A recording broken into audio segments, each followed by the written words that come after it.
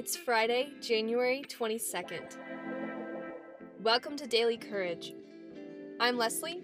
I'm here to lift you up, be your friend, and give you the courage to go after your life.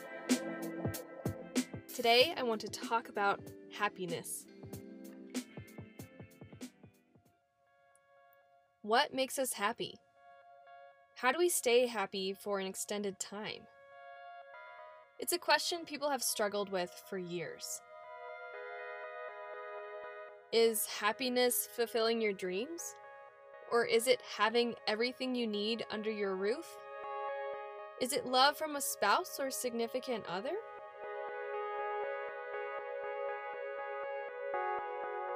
I struggle with depression, and it can hit me at random times. It makes me feel like I can never be happy for long periods of time. It makes me feel like happiness is just an empty joy that lasts momentarily. I have chased success, fulfilling lifelong dreams, love, and self-improvement to try and hack my happiness. I have discovered that while achieving these goals may be good for me, they never brought me joy in the end. In the end, I felt more confused than I was before. I recently stumbled upon a TED Talk about happiness.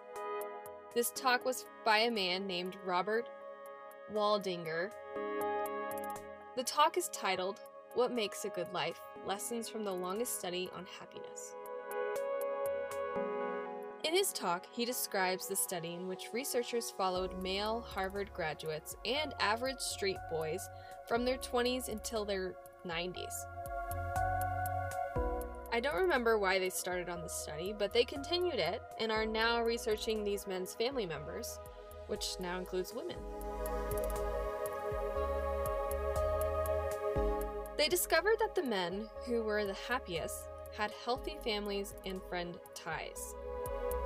They lived in a sort of community with other people for their entire lives. I find this interesting because in the Blue Zone study, a study set out by a research team to learn about the longest living pockets of the human race around the world, each group had strong relationships and you could say a community. So here's the big reveal. Relationships must be the key to happiness.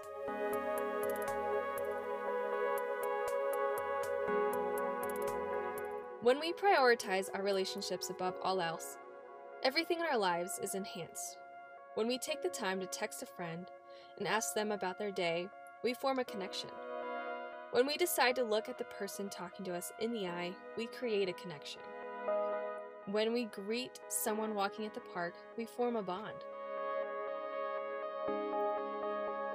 It's also the gospel of vulnerability Brené Brown preaches.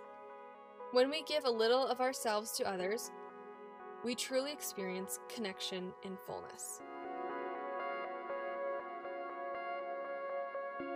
In business, if we made our relationship with our coworkers a priority, we will feel motivated to help them when they need it and get work done to help us as a team succeed.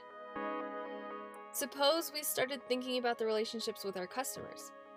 In that case, we realize that our combined handshake of trust is necessary for our business products to achieve and for their enjoyment and satisfaction with our product. When we stop thinking about my success and start thinking about our success, we all will experience happiness and joy everlasting. If you have just experienced a trauma or are just not feeling well today, don't feel like you have to force happiness or relationships. Take care of your heart. But honestly, call up a good friend and talk about how you feel. Going through a hardship alone is not fun. So what are you going to take from today? What lessons are you going to learn about relationships? You have it in you to make friends. You have it in you to be a part of a community. Right now, it may look weird because of COVID. You might be working remote. You might be trying to isolate yourself from others.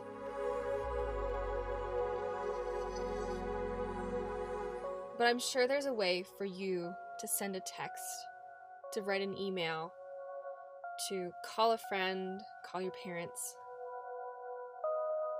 Maybe prioritize the spouse you've been living with for the last year, basically, 24/7. Maybe seeing the relationship more as the pivotal point of success instead of your own successes could change the course of your life.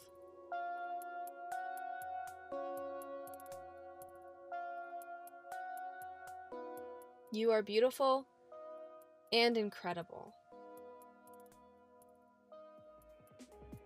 Thank you for listening to Daily Courage. Follow me on Instagram @_dailycourage. Now go be courageous.